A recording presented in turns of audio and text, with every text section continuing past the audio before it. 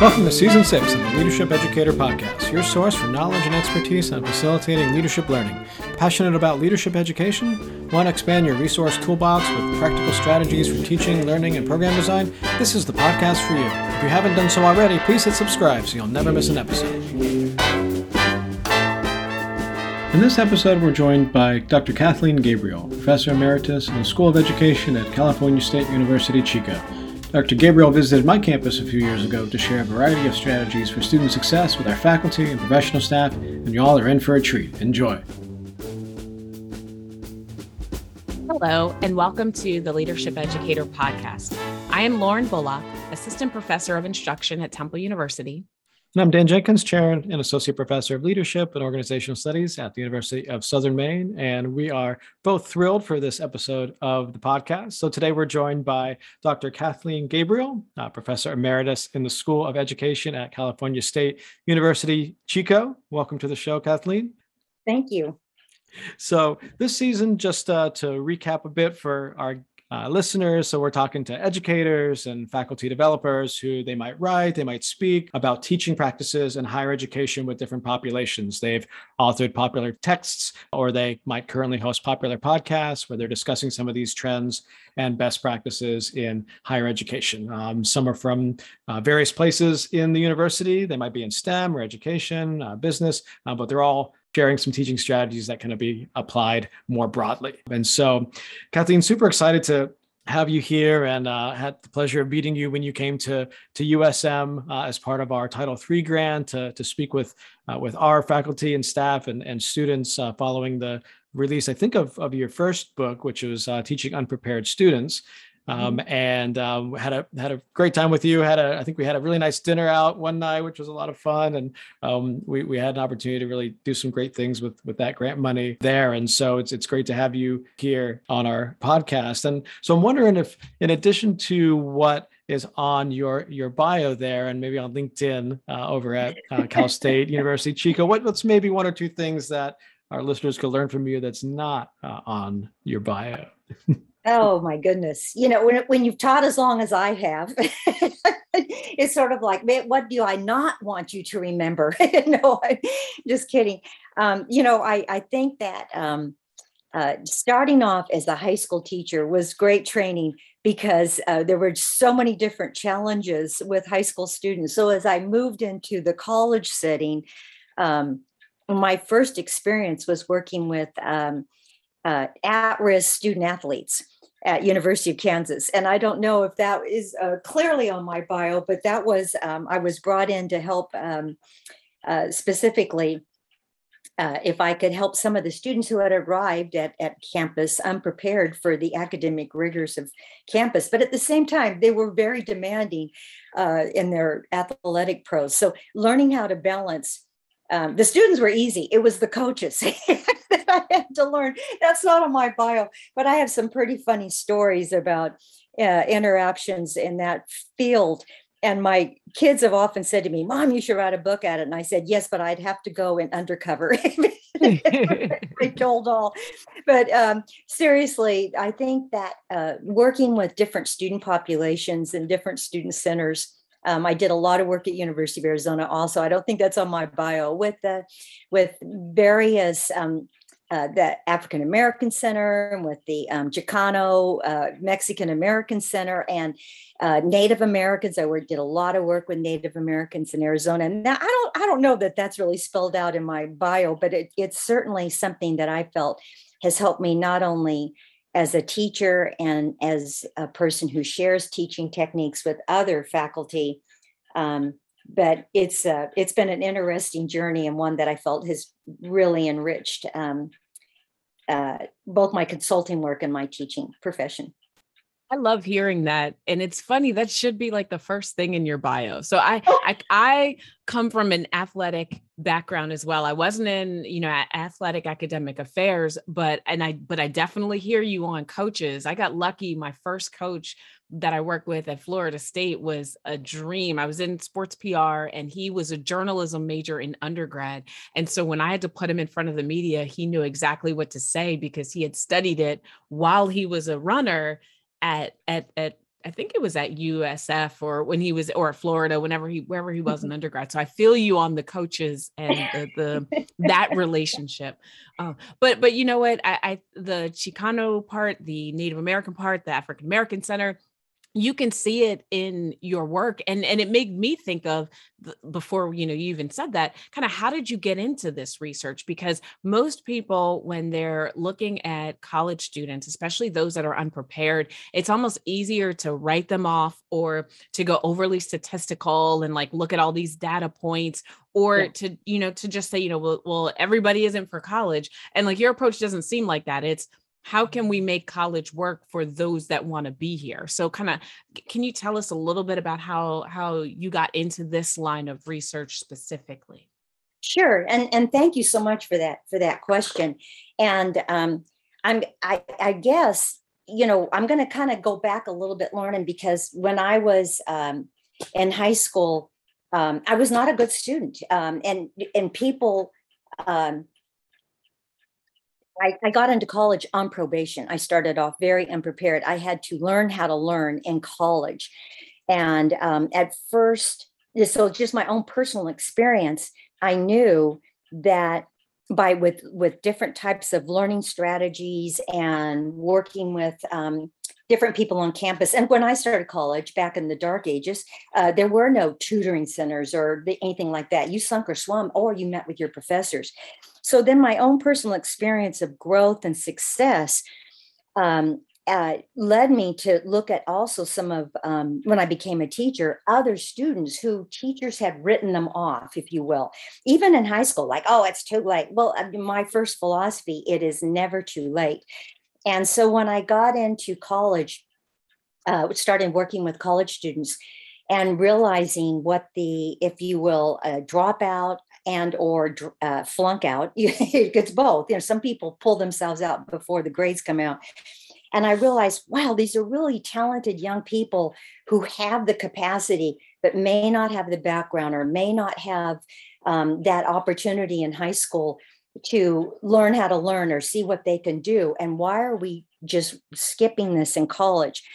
And as I looked into it more and started looking at these different students, I realized a lot of these students, even if they were strong high school students, if you came to a place where you felt unwelcomed or unwanted, or people were writing you off, that just, you can just pull the rug out from young students so fast. And I went, this isn't right. And we really have to make college a place that, that dream, like, oh, in United States, it's a dream. Everyone can go to college and change your life and be successful. Well, that's not true if you start 3 steps behind and people don't believe in you or don't give you the kind of chance and opportunities, not just to have a chance, but then the support behind it.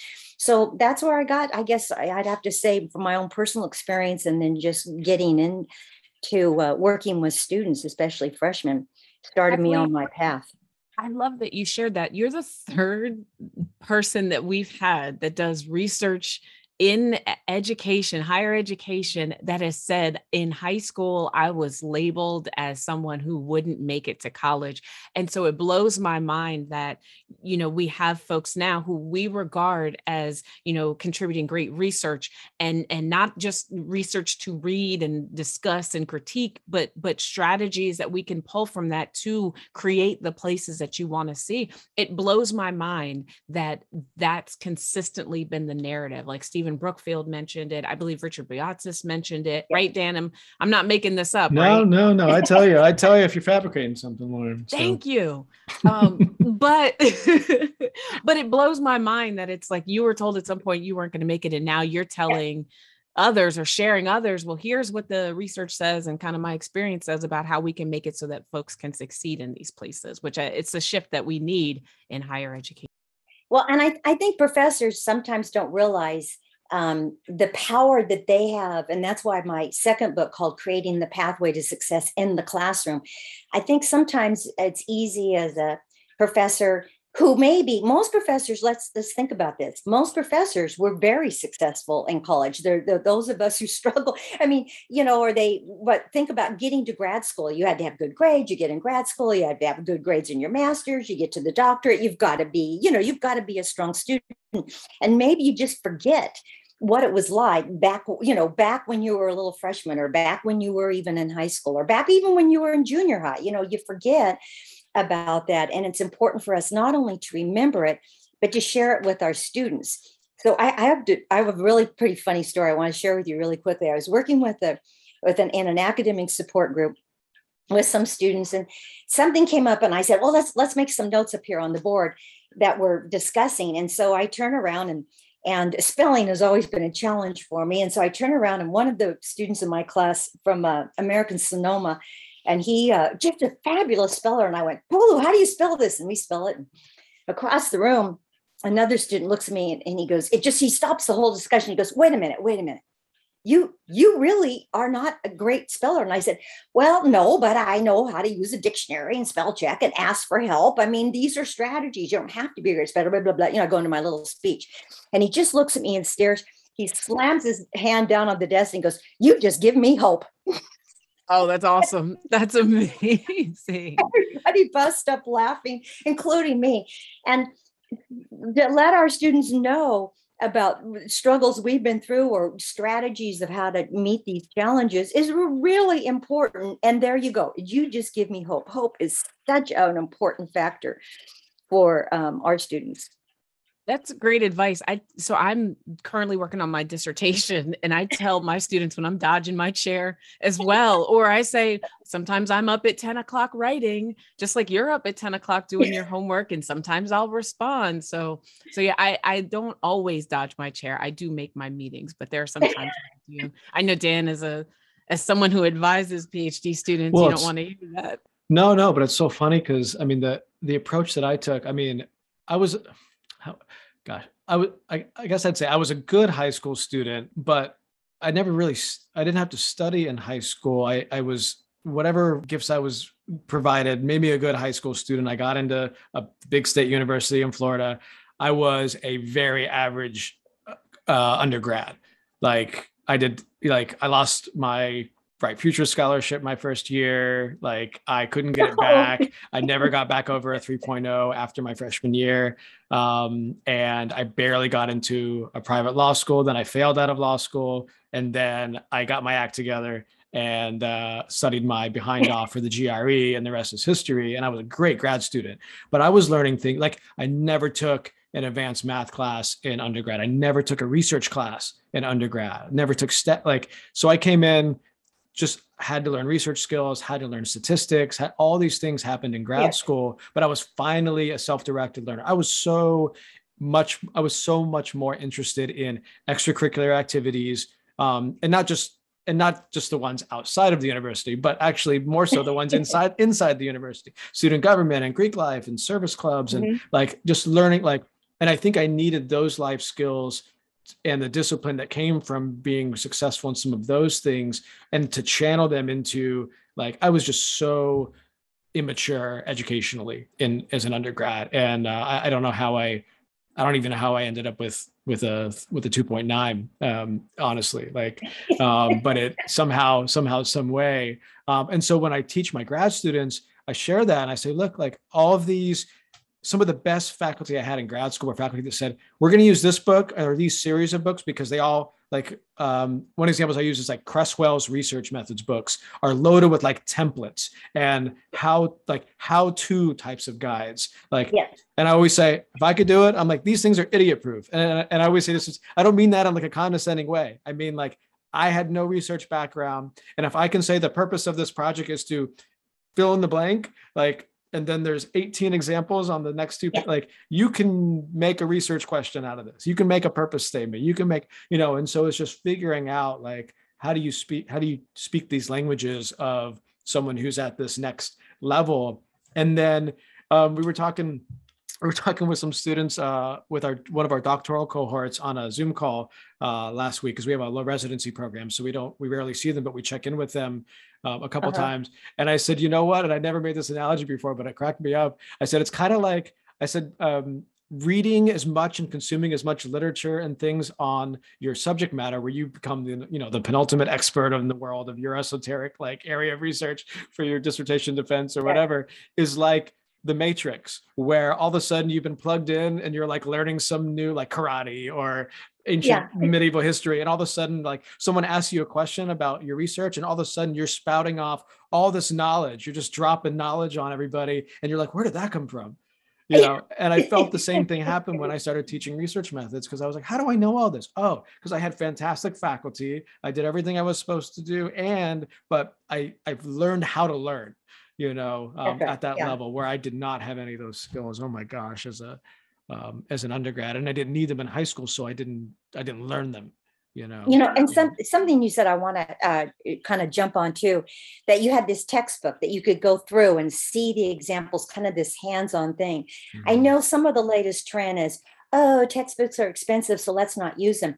I'm telling you, for students that are learning how to learn, that start college without all of the discipline and the rigor, they need that textbook. Figure out a way. I say to professors all the time, use last year's edition that's been discounted, get on Amazon, find a way to make the textbook cheaper, but don't dump the textbook, because every single student I've worked with, being able to flip back and forth, being able to look at the illustrations again, you can't do that on a little iPhone. You can't, and trying to manipulate material and understand it on a web page. Have you ever done something like, I just learned how to do Photoshop? Well, the directions are all online. So I'm reading one place and I flip back to the Photoshop. Wait, what were the directions? I finally just printed the damn thing out so I could figure it out. But I want people to remember, when we become experts, like you said, in any field, we forget sometimes how long it took us to master that. And that learning curve and that hands-on, being able to flip the pages, look it up again. I just really, everywhere I go and consult with, I say, please make sure that you even buy a couple of extra textbooks and put them on reserve so students can get to them, or figure out a way to use the previous edition instead of the modern new edition, but it's just so important. Or start a fund we started a fund at School of Ed and at Chico State, where literally we're doing little fundraising projects and stuff for money for students who are having trouble buying their textbooks. And so I'm just really glad you brought that up, because that hands-on textbook, flipping and seeing the illustrations, the templates, all of that is just so a big part of success for people moving to success in college. Or even we're going to highlight that piece. And I'm glad you said that, because I like juggle access, like my students most of my students work. Most of my students are supporting their family. They will sacrifice the textbook, especially if they don't think that the faculty member uses it. And I love that you brought that up, like keep it, because it can help students stay organized and stay on time, and do the assignments. And I think with my students, when I say, like I talk to them about student evals and I say, if nothing else, tell me if the reading materials or the book that I assigned was useful. And a few years ago, my students overwhelmingly gave feedback on it's a book called Group Dynamics for Teams. They said they liked the voice. They said the examples in the text were easy to read, and they liked the fact that I used it. So I said, like, if I'm going to make you pay for this, rent it, buy it, whatever, then we're going to go to it for every assignment. And I'm not going to put up the contents of the textbook. I'm going to say on page 26, go to this activity and do this, because a lot of their problem was they weren't opening the textbook. They could go 6 weeks through and not touch the textbook. And I said, no, we're going to put this bad boy to work. As well as sorry, I get excited about it. As well as our library is always pushing. They have a textbook affordability project where they pair you with someone from our teaching center and someone from the library. And if you forego a textbook, they help you find every resource to replace the topics, as well as make sure they connect to the learning outcomes. So if you have like minimal time, they'll help you find resources. And my librarian actually found a textbook that I hadn't heard of that they could get a digital copy of in the library, and that was cheaper than the one that I was using. So even if you're like, you don't know about the textbook, try and talk to your librarian, because they're great resources for being able to pull all of that information. And so, yeah. And so I also, the book I have, I tell students the first day, like, kind of, I don't care how you get access to it or how you read it, but just know you're going to use it. And here's an example of where we're going to use it. And then I lovingly will get dramatic if they say, well, in the textbook, it talked about this in class. And I'm like, like clutching my pearls, sighing, like I make a huge production of it in class, just because I want them to know, like, that gives me joy that they're actually using it and it's valuable. So I tell them, like, if nothing else in your student evals, tell me if you like the textbook. So I know, and I've been told before they hate it. So I pay attention. Right. And I also tell them, if I say the last group said that this was useful in their evals, just so students don't think I'm picking it out. I also too will buy the textbook myself. I won't always use the publisher free one. I feel like I want to be able to say, no, I spent that $100 too, for my students, just to kind of model it. So anyway, I'll get off my textbook stool. Yeah. No, I love it. No, and having students bring their book to class, and which you said, I said, let's all turn to page 52, and then in small groups even share. But I have another activity that really helps people get into their reading, because I think it helps students be successful. I mean, we lost a lot of students during COVID. You just look at the statistics. Oh my goodness. Every single college across, and we lost at both community colleges and four-year colleges. And we lost, and we need to get people back, and we need to get their confidence back. And whether you're still Zooming or online, or whether you're back, last night at Chico State, we were all thrilled. Our first night on campus, no mask. And everyone went, oh, that's what you look like. And it was a great time at my class last night. But I have everybody bring to class your textbook, and often once or twice, maybe during the period, we will turn to it and they'll share it. And I've even picked out like favorite quotes, and I type them up and I cut them out in little strips, right?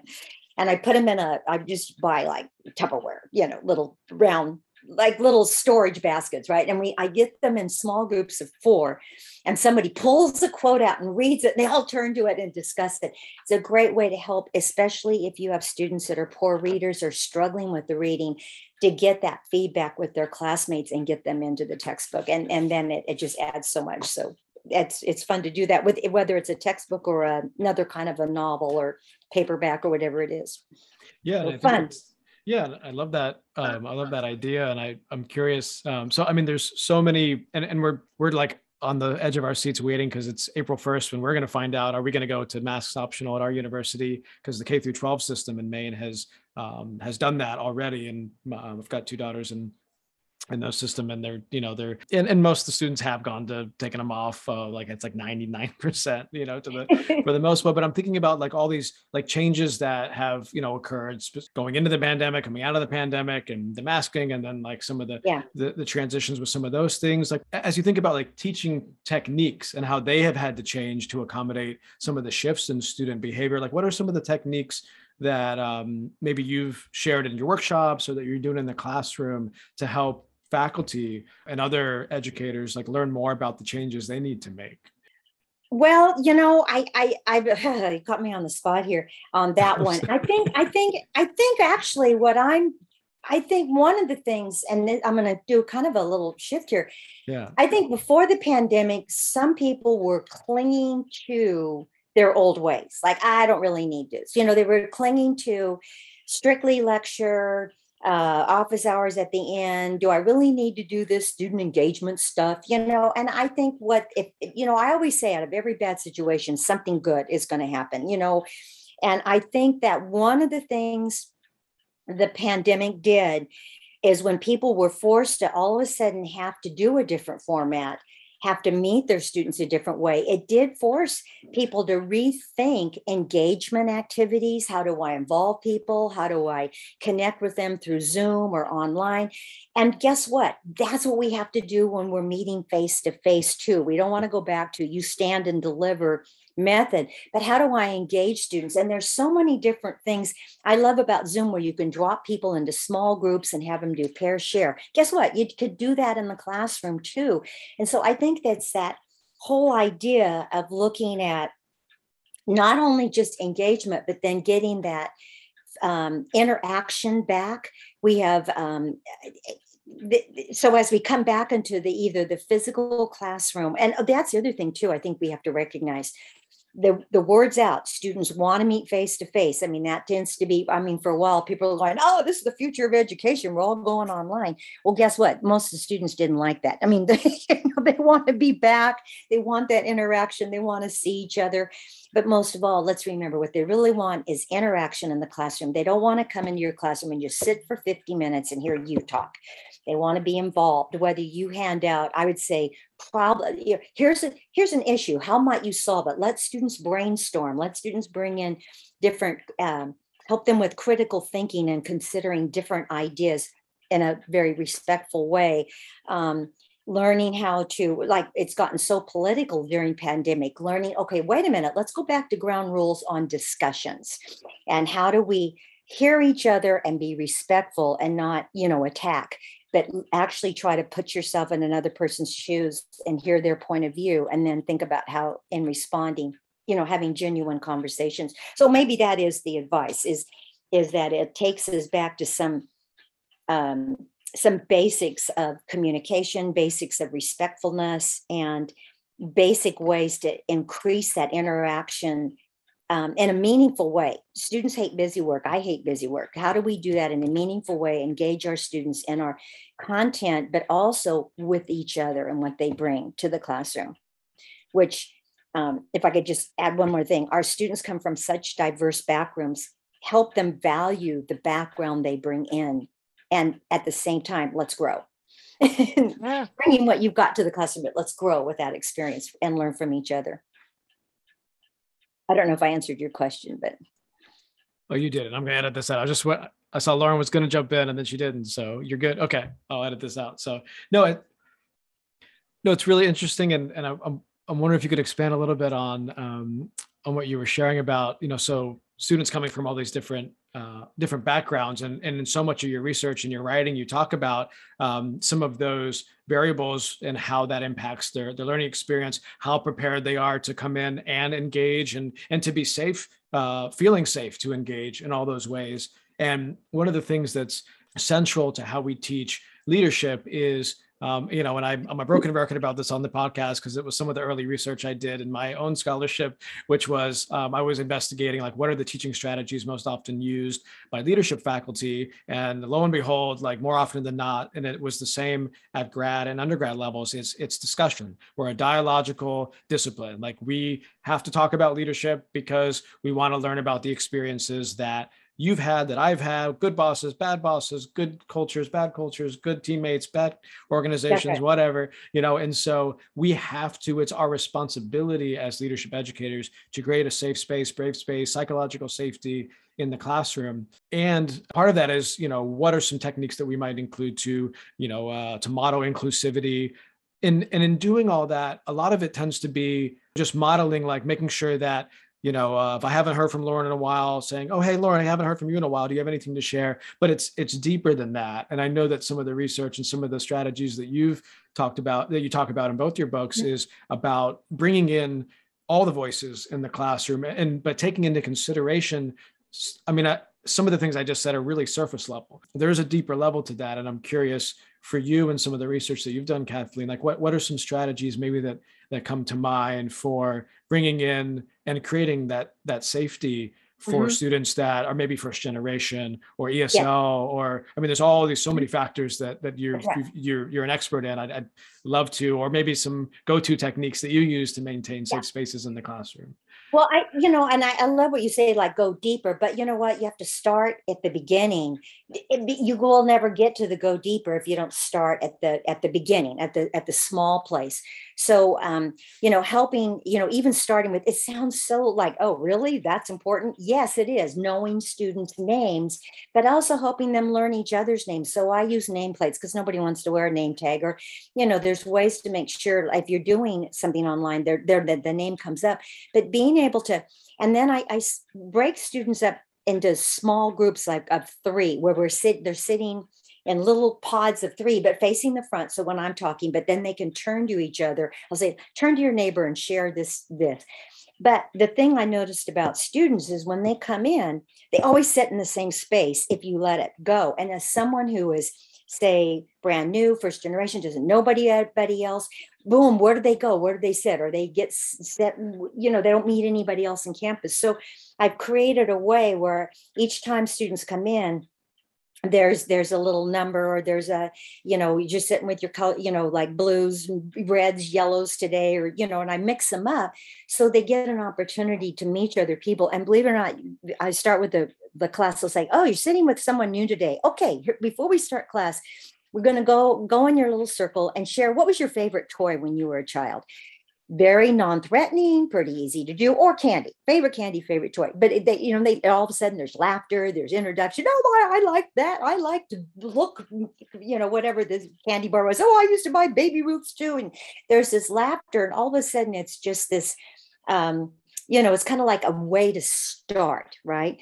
And then I have some activities I share in my book where we get a little bit deeper, where we write a I am from poem, and it takes like 10 minutes out of your class. So people that are all like, oh no, I have so much content for cover. You know what? If it take 10 minutes out of your class to people write a little something and share about their background, that's going to help your students feel more included, that they belong, that they learn something about their classmate that maybe helps them make a connection. Do it, because that enhances. Now, I just talked about my favorite candy or toy as a child, but now I want to talk about, hey, did you get that number 4 on page, did you get that 4th question that he assigned us out of chemistry, blah, blah, blah. It just opens that door of comfort and feeling like you belong and that you're valued in the classroom.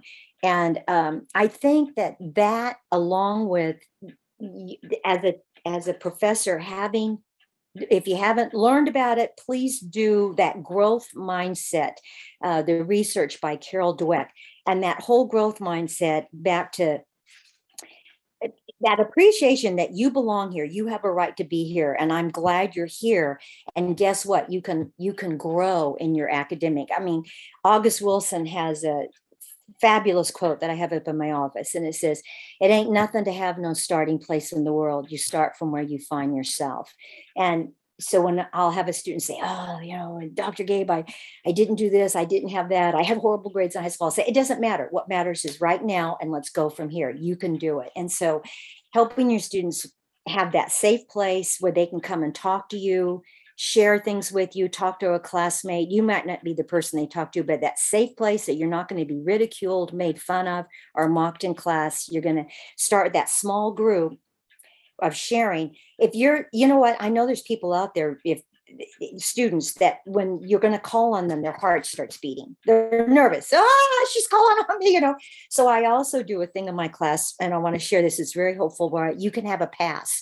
Everybody in class gets a free pass. So I do a cold call where I try to randomly call on different people to make sure no one's left out.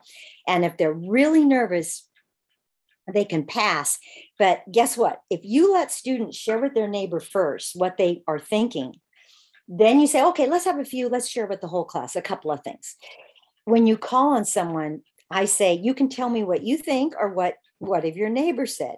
And half the time people will go, well, she said, or he said, but it's that getting comfortable in the class. Halfway through the semester, I see students so much more confident in speaking out or sharing something, or even asking more questions that they're confused about or want to learn more about. So I would say start small, create that safe space of a belonging, and then it keeps growing, and you get to a deeper scale. And you're talking about leadership, Dan and Lauren. You can be a leader in your little 3 groups. So like when let's say if it's a bigger group of 4 students, I'll say, well, pick someone who you want to share what your group decided on. Boom, all of a sudden that person gets to be the leader of their 4. But you know what? That grows. Pretty soon you're the leader of 8, or you're the leader of the classroom, or I'm going to represent, it can grow from there. But start small and give the students that space and time to grow. We're just having such a ball with the way that you're describing this, because it's so directly correlated with how we teach what we teach, and like the culture that we try to create in our classrooms and the sense of community building in the classroom. And one of the most profound things I ever heard anybody say in our discipline, and I've talked, and this is, I've definitely mentioned this on the podcast before, but I had a chance to see Edgar Schein speak once at an ILA conference. He's kind of like the godfather of organizational culture.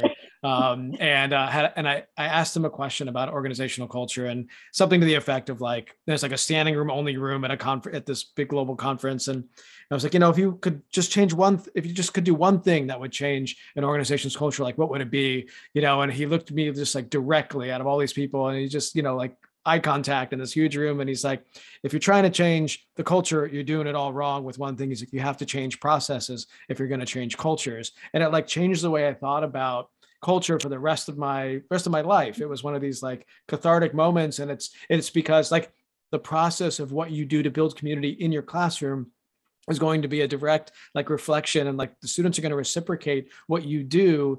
And like all of these activities that you're talking about like getting them to talk to each other and like learn about each, like they're not just another student in the class, they're another person in this world that you can share this learning experience with. And like thinking about one of the things, I don't know if you're familiar with this, Kathleen, from your work, but something that we talk about a lot in our own like groups and teams classes and leadership education is Tuckman's stages of group development, which is like forming, storming, norming, performing. And so I'm thinking about like this in a classroom, like, okay, forming, like, all right, everybody registered for the same section. We got that covered. All right. But the storming, and the norming, that is all the activities that you do as a faculty member, getting the students to get to know each other, to be comfortable with each other, because that's going to get them to the performing stage where like, you're at week 6 or 7 of the class and you can't shut the students up. And it's not because they're off topic, it's because they're so on topic and they're so excited about being a member of your classroom that it just works. And we heard the same kind of thing from, we had this gentleman, David Franklin, on our podcast last year. He wrote a book about a statistics class that's taught at Harvard that also used a lot of these same types of techniques to build like an insanely high level of community amongst the learners in the classroom. And the teacher and the faculty member, like he's in tune, he knows what he's doing. But like from an outsider looking in, you're like, in a statistics class, are you kidding me? But it's like you can do it in any discipline if you make the time for it, and and it's all about the process orientation. I think. It is the process. And I just want to add one other thing, because everybody is challenged by this, because so many of our students have phones, right? So one of the things I do in my classroom is I have everyone, we're going to learn to be present for each other. And that's another thing, is in that building community, saying, it's really important to be present at the moment for the next 50 minutes. And then we'll take a break so everybody can run out and see what emergency might be on their phone. But everyone's going to put their phones in their backpack, off their desk, so that we have that eye contact, so we talk to each other, so we're present for each other. And when I give the reasoning behind it and how important it is to be respectful to the people in your group, people go, oh, yeah, that's a good idea. And I'll even say like, well, have you ever been talking to someone and the phone rings and they turn around and start talking to someone else? How did you feel? Like outside of class, and people say, well, I felt like just dissed. I just felt horrible. I'm like, right. So for the next 50 minutes, we're not going to diss anybody. We're going to be respectful. We're putting our phones away, and we're going to build that community with each other. And I'm very clear with my students, and I think we should be, that what the goal here is that we develop a sense of community, even in a statistic class or a chemistry class or a biology or social science, a history class, an education class, whatever it is. I don't care the topic. We're going to build a sense of community, that we belong together here. We're all part of this mission of learning and what we're going to do with our learning. I love that the strategies you shared and the philosophy you share around teaching is so like encouraging and supportive and inviting, because I agree wholeheartedly. If students don't feel welcome in that space, they're not going to open up to learning by any stretch. And, and Dan and I think have been playing like virtual double dutch and trying to jump in and comment because like we agree. We're like, yes. And before the show I was sharing with Dan, like, I all of the things that you talk about in your books and the strategies you've shared today are things that I kind of picked up along the way. And I'm like, man, I wish when I started teaching, somebody just handed me like all of your books and said, here you go, read these and you'll be good. But I think it just speaks to those ideas have spread and shared. And I think you're right about the pandemic. They have exacerbated some of those issues or some of those things that were happening before. Now it's like people are being forced not only to rethink their engagement, but also increase their use of technology. And it's not enough to say I'm an expert in this place. It's got to be you're an expert, but you also got to know technology, because students aren't really buying what you're selling if either you're not open about your use of technology or if you're not trying to use technology. But I think you're right. The pandemic definitely changed our interaction with each other. The other thing I'd like to say is I love how when they come into class, like when my students come in the door, I say, hey, how are you? And if I can greet them by their name, I do. And then I also say, like, what's going on? What's going well? Where do you need encouragement? And I felt silly doing it, but they overwhelmingly say they like that I don't just jump into material. I check in with them, see how they're doing, share a little bit about myself.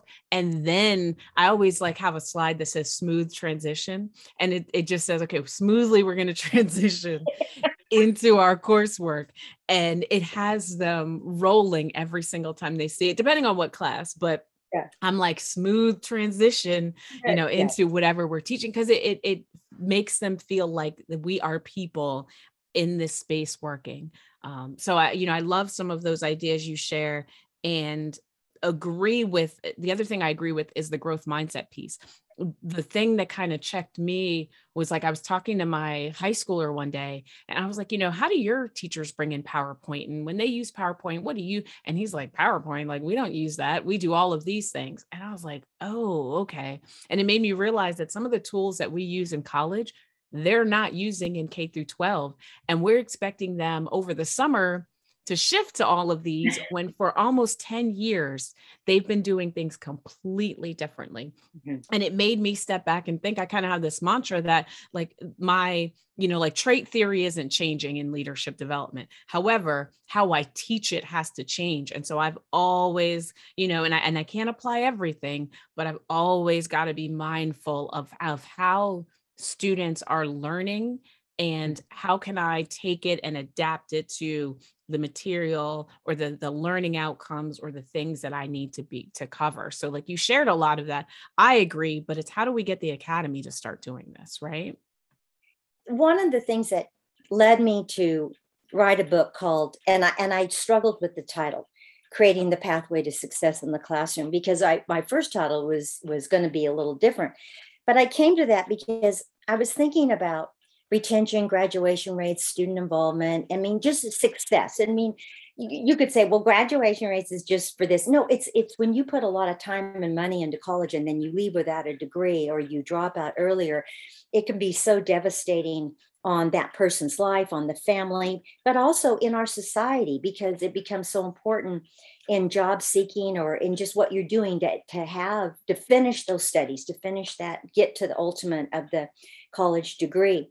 But when I was thinking about that, I thought, so much emphasis has been placed just on faculty. I mean, on other places around the college. And that's not that they're not important; they are. But when you think about housing or financial aid, or you think about the tutoring center or the other, what I mean, the student professional side of it is extremely important. But faculty can't just say like, oh, okay, hey, you're having problems in my class, just go over there to the learning center. Whoa, which might be, I'm sorry, some of our campuses are quite large, 5 blocks, 10-minute walk away or whatever. And I thought, faculty absolutely have to be part of this whole process. and and just what you were saying, Lauren, about your teaching techniques and what you do.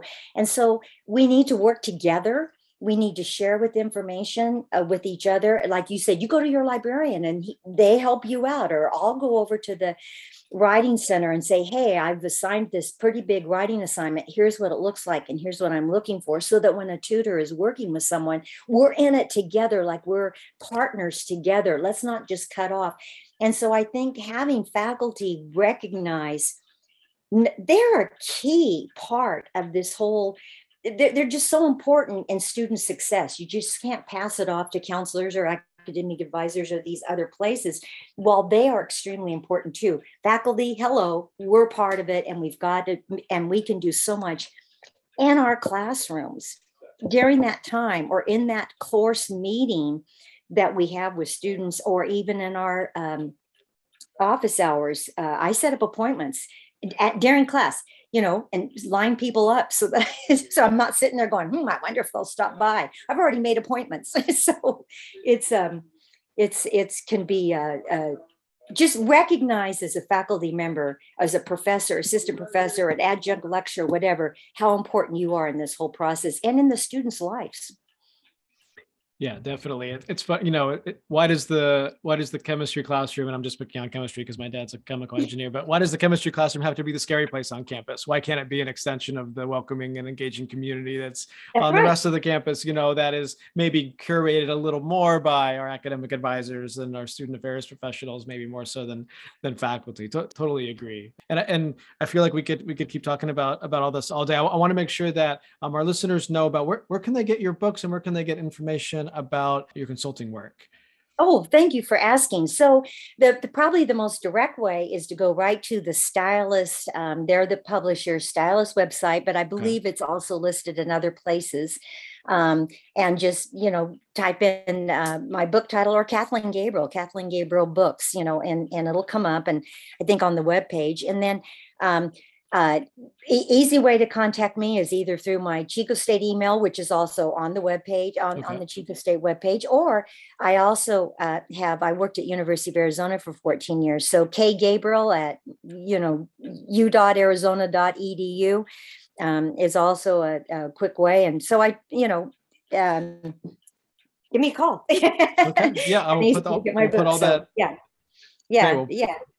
We'll put all that information in the show notes so that our listeners can make sure to be able to contact. And as you know, I love to go to college campuses and what I think is so important is, like I know you had workshops at your university and other places too. What's really important, I think, is that a lot of faculty want to see how it works. So I try to do not just give examples, but actually practice what I preach and do it that way, where we practice some examples so that, teachers get nervous too about trying new techniques, and they get nervous like, oh, can I do this? And so having faculty development places, which a lot of campuses have, to be able to practice it first before you do it in front of a group of 100 students or 50 students or a smaller class, 30 students. Absolutely. Yeah. We absolutely enjoyed your visit at Southern Maine several years back. It can definitely a plug for you, Kathleen. So thank you so much again for joining us today. We're so grateful for your time and the leadership and the faculty development that you provided across your career, and definitely wish you the best of luck as you continue that work and beyond. And again, congratulations on the Professor Emeritus status as well. Thank you so much. And thank you so much for having me. I've thoroughly enjoyed our visit this morning. Our pleasure.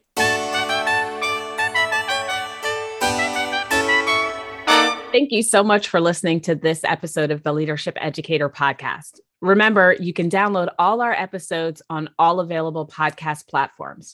And when you go, please make sure you rate us 5 stars, as the more you rate us, the easier it is for others to find us. That's right, Lauren. We also invite you to interact with us on Twitter at Lead Educator Pod. That's LEADEDUCATORPOD, and on LinkedIn by searching for the Leadership Educator Podcast. You can also follow us on LinkedIn by name, and on Twitter, I'm at Dr._leadership, and Lauren is at MRSLAURJB. That's Miss Laura JB. We'd like to thank the James M. Cox Jr. Institute for Journalism Innovation, Management, and Leadership, within the Grady College of Journalism and Mass Communication at the University of Georgia. The support was facilitated by Dr. Keith Herndon, William S. Morris Chair in News Strategy and Management. And a wonderful theme music was composed, performed, and mixed by Dr. Matthew White, trumpeter, composer, and associate professor and chair of jazz studies, now at the University of South Carolina. You can check him out at www.mattwhitejazz.com. Matt, thank you so much for sharing your musical genius with our listeners. During the season, you will hear episodes featuring International Leadership Association members working globally to drive leadership education. Visit ilaglobalnetwork.org/podcast for more information and to join the association. And finally, this podcast would not be possible without our chief partner, the Association of Leadership Educators. Please check out the ALE and all it has to offer at leadershipeducators.org. We hope you will listen to our next episode wherever you get your podcasts.